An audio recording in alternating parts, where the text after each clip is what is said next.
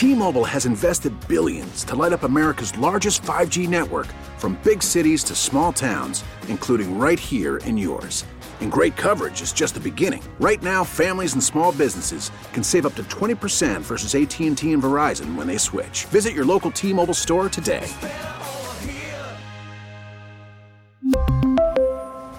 Plan savings with 3 lines of T-Mobile Essentials versus comparable available plans. Plan features and taxes and fees may vary. Baseball is back, and so is MLB.tv. Watch every out-of-market regular season game on your favorite streaming devices, anywhere, anytime, all season long. Follow the action live or on demand. Track 4 games at once with multi-view mode and catch up with in-game highlights. Plus, original programs, minor league broadcasts, and local pre- and post-game shows. Go to MLB.tv to start your free trial today. Blackout and other restrictions apply. Major League Baseball trademarks used with permission. Oh, geez, I'm so late to this. I'm sorry. I've been very slow. That's what happens when you're making a galaxy lamp light up the corner of your room in a pretty way. Nerd talk, talking about nerd talk, yeah! Headline from the Wall Street Journal is intriguing. How to transform garbage into greener fuels. Yeah, Back to the Future has already addressed this with Mr. Fusion, and those cars could fly. Now, they're talking about a new process called waste gasification. Yeah, the American plumbing system experienced this the Monday after the Super Bowl. You know what? Never mind. The Pentagon is evidently building a drone capable of firing air-to-air missiles. Oh, good. Are they anticipating unmanned drone fights in the skies? If so, is Ender's Game our new reality? And finally, I got really excited when I read the news that robots were being used to train nursing staff remotely, because obviously I thought it would be like the futuristic version of that game Operation. But instead, it's just more of a Segway-looking thing with an iPad mounted where a face would be, and the future disappoints again. Nerd talk, talking about nerd talk, yeah! Hey, how long until we have robots like Star Wars where they like fix you instead of like, say, the nurse that's on call or whatever? How long is that until that's a thing? Like, I know that robots can already help with like surgery and stuff like that, but when do they start making the call? That'll be a scary time. But then again, if Luke Skywalker could get a new hand, I'm in. Hey there. I had a buddy text me. No, I probably can't share the story of how I guess somebody's Nope. Guess I'll just have to put a big old beep through all that.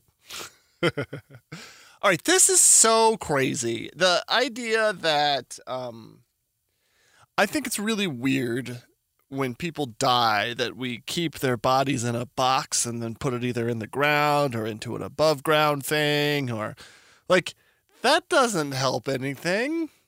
And it's a weird attachment where we get stuck on something. I mean, what difference does it make? This thing's been hurtling through space for long enough that whatever. We're infinitesimally small and insignificant, even within our own cities, let alone like in the universe. But it's very weird to hold on to a body.